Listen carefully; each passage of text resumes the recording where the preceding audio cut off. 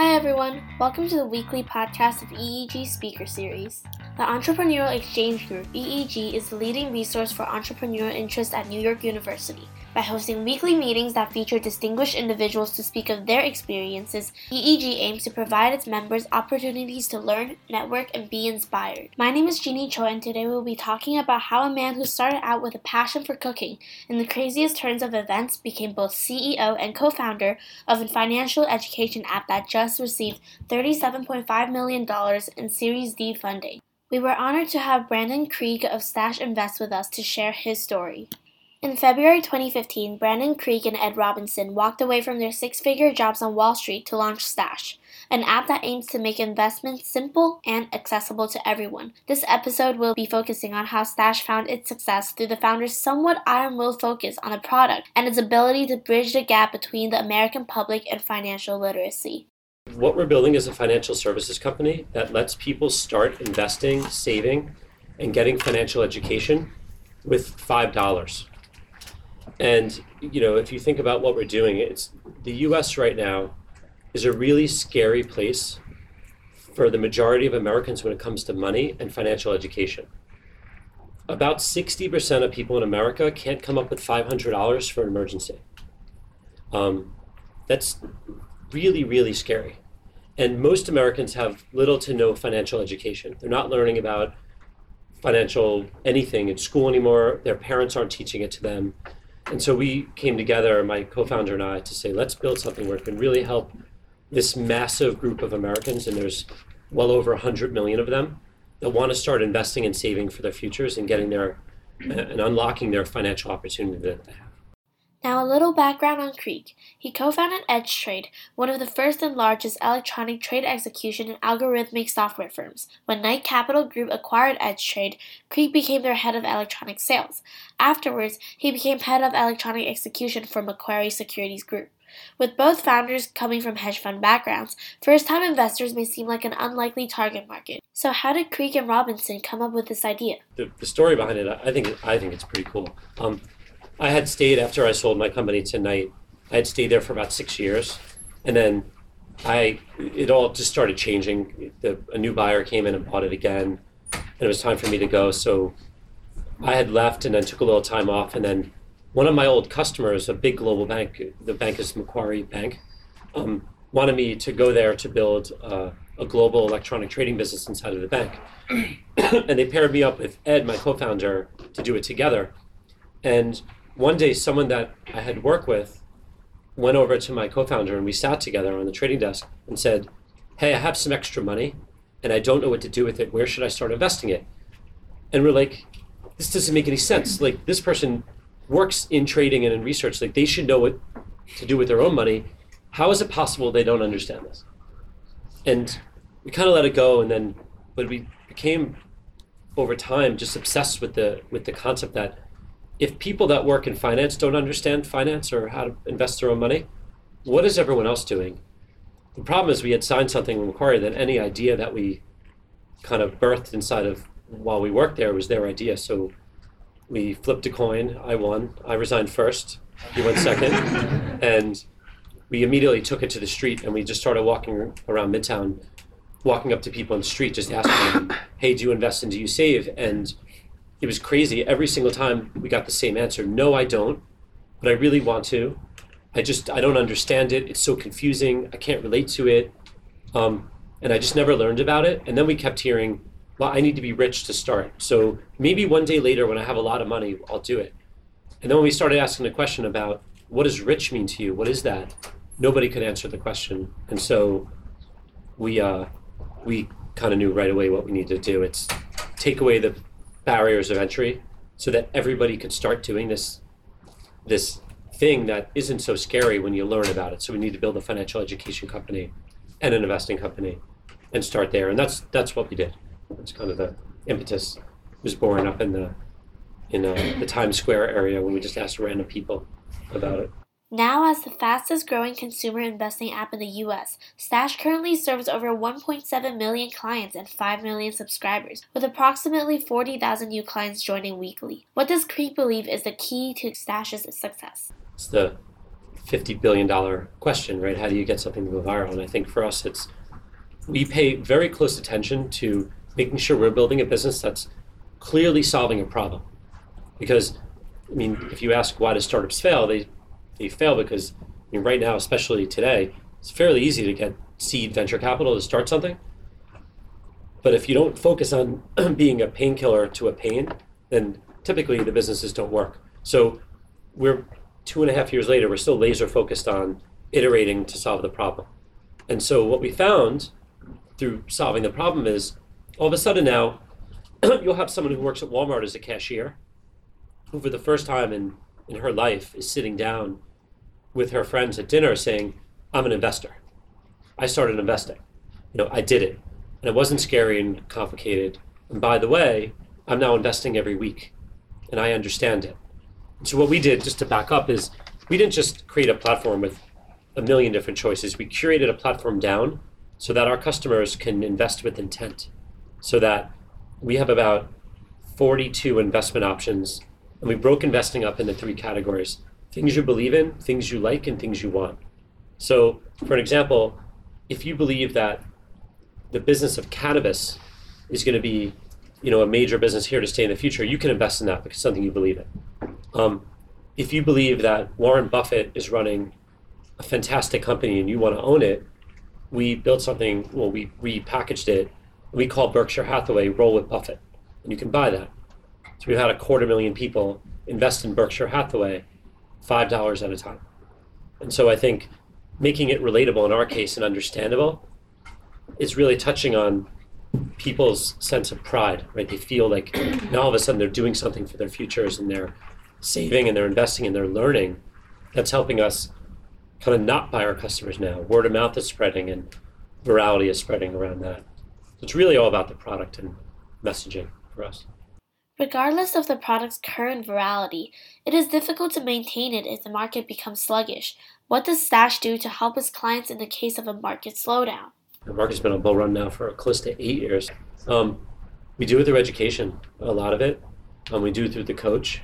We do it through, there's 2 different types of corrections. There's a pure systemic correction, which is everything just drops. We will take some churn. We have to accept that. There will be people that, even if they're in a bond portfolio, just won't be able to accept the losses. We've diversified slightly in some ways because we have a lot of customers who just use Stash to save and don't invest at all. So we have a pure savings app.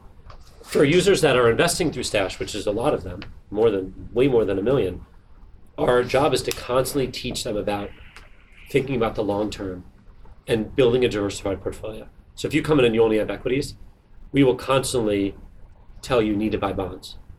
Or you need to buy this product to round out your portfolio. So yeah, these things will happen. I think the best way for Stash and other companies to address it is through education. People have never seen a correction before. I remember we had just sold EdgeTrade to Knight Capital, and it was in 2007, right before the Great Recession was coming. And it was the most incredible thing I've ever seen. It was different for me because I was running a trading business, so we just traded a lot. Our volumes went through the roof. And I saw a lot of people lose all their money.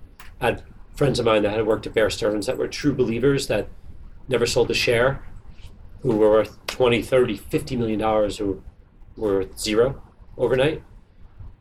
The truth is that I kept buying all the way through that. So it was great. It was totally awesome. I did the same thing during the dot-com crash. So our belief system is just keep investing little bits of money, not a lot, and keep doing it on a regular basis no matter what the market brings. Because when there's blood in the streets, it's the best time to buy. That's at least what I've learned so far. In order to meaningfully improve the financial lives of nearly 2 million clients, it is evident that the founders recognize that only financial education can truly protect its clients from market volatility. How is Stash innovating and continuing to promote education as a key value proposition? Well, we built a financial education company.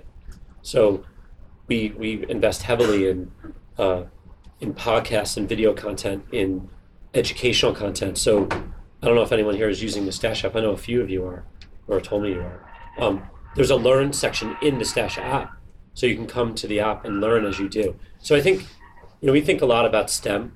The way that STEM was taught a really long time ago is, if you want to learn about engineering, you would read a book, and then you'd probably forget half the shit in the book, and then you'd go on your day. But now look at early childhood education, the way that toys have changed, right? You're learning about engineering as you're building something, or you're learning about circuits as you build a new circuit car, right?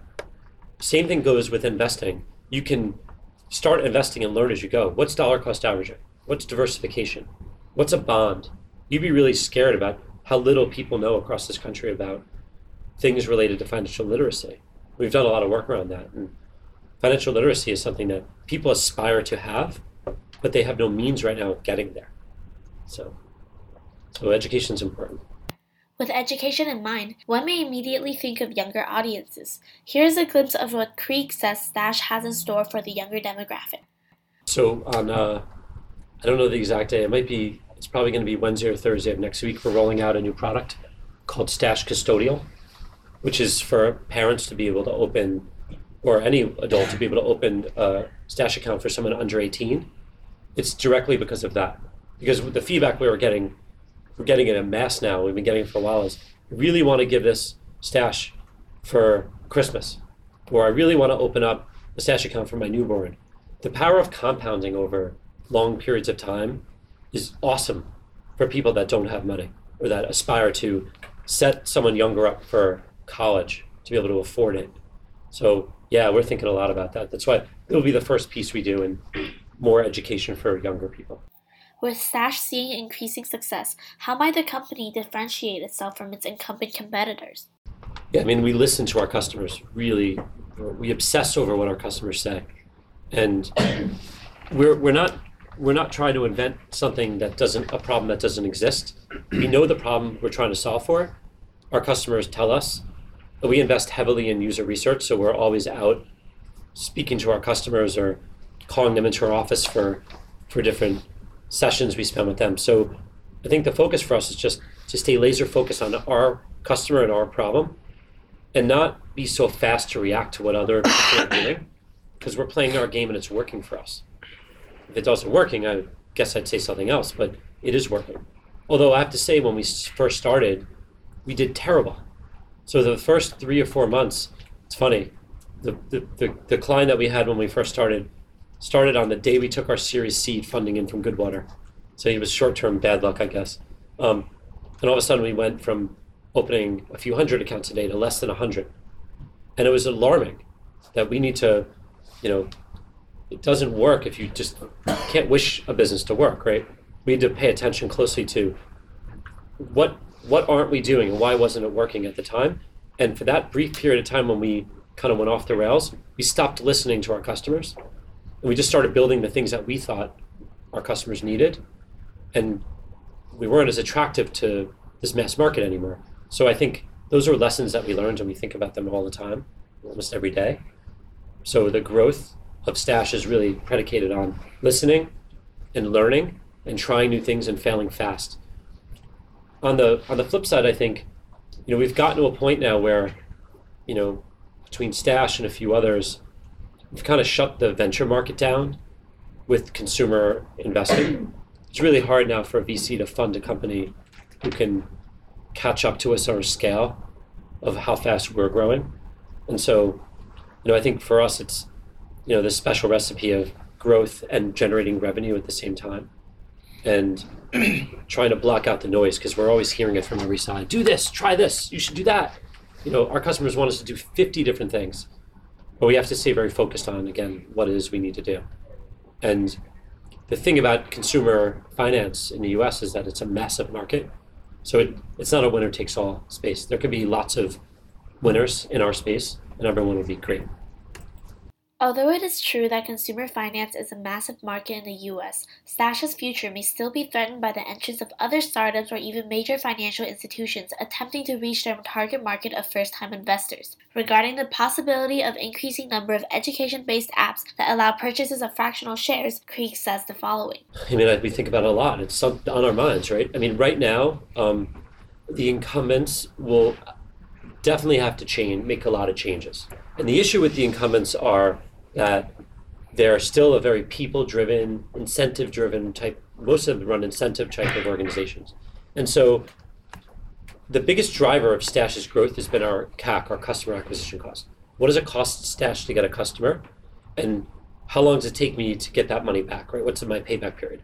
That defines effectively my lifetime value, right? And those numbers aren't aligned right, there's no business. This is a hobby, not a business. And so right now, the incumbents, it costs them about $1,000 to get a customer. So if you're charging $1 a month for a super low balance customer that you're willing to stay with for 10, 15 years to see it through with them, the economics don't work for the big banks. So there's a word that I don't like, but everyone uses. It's called the Henrys. It stands for high earner, not rich yet. Those are probably all of you. Like, banks will make investments in all of you now because you're all going to probably start making a bunch of money one day. And why wouldn't Bank X want to have you as a customer, right? Because they're hoping that one day you're going to walk on into that bank lobby and slap down a check and open a brokerage account with them and move your retirement account to them, right? And I'm doing the same thing. I'm just doing it on a much bigger scale with much lower balances for people that aren't the target customer of the incumbent. So, but that will change. There will be a shift one day. The incumbents will go after these customers. Right. That's why we keep raising venture and we're going really fast. We're going to grow the company. Finally, what does Krieg have in mind for Stash's future? It's just one of those, we stepped into something that the opportunity is so big that we're still in like inning one. And so we've had opportunities. People have come to buy the company. We have zero interest. It's just such a great opportunity. It's such a huge opportunity. And our customers are coming to us for a lot more than just investing. Our customers have the same aspirations as everyone who's wealthy in this country, right? So just a quick on who our customers are. They're 29 years old on average. Household income is just a little bit below $50,000 household. And they're diverse according to their employer. They look like America. So they work for Walmart, they're in the military, they're Uber and Lyft drivers, they work at every retailer you interact with every day. We have a lot of teachers, a lot of nurses. They're just a good snapshot of what America looks like. And one of the stats we're really proud of is about 40% of our customers are female, which is a complete anomaly in financial services, where at most financial services companies, especially on investing, the female population will be around 5%. So I think a lot of that comes from education and accessibility, that everyone can do this. So the opportunity is so big that why would we sell out now when we could build a really great generational company and just see it there for a long time? And with that, we conclude this episode. We hope that Stash's experience has shown you how important it is for a startup or any business to have a product that can provide a necessary solution, and how to discipline your business to constantly improve upon that solution. Most importantly, we urge all our listeners and aspiring entrepreneurs to go out today, just like Krieg and Robinson did 3 years ago, to ask themselves, what problems do we have, and how can we solve them? Thank you for listening. I am your host, Jeannie Choi, and I hope you stay tuned for our next episode.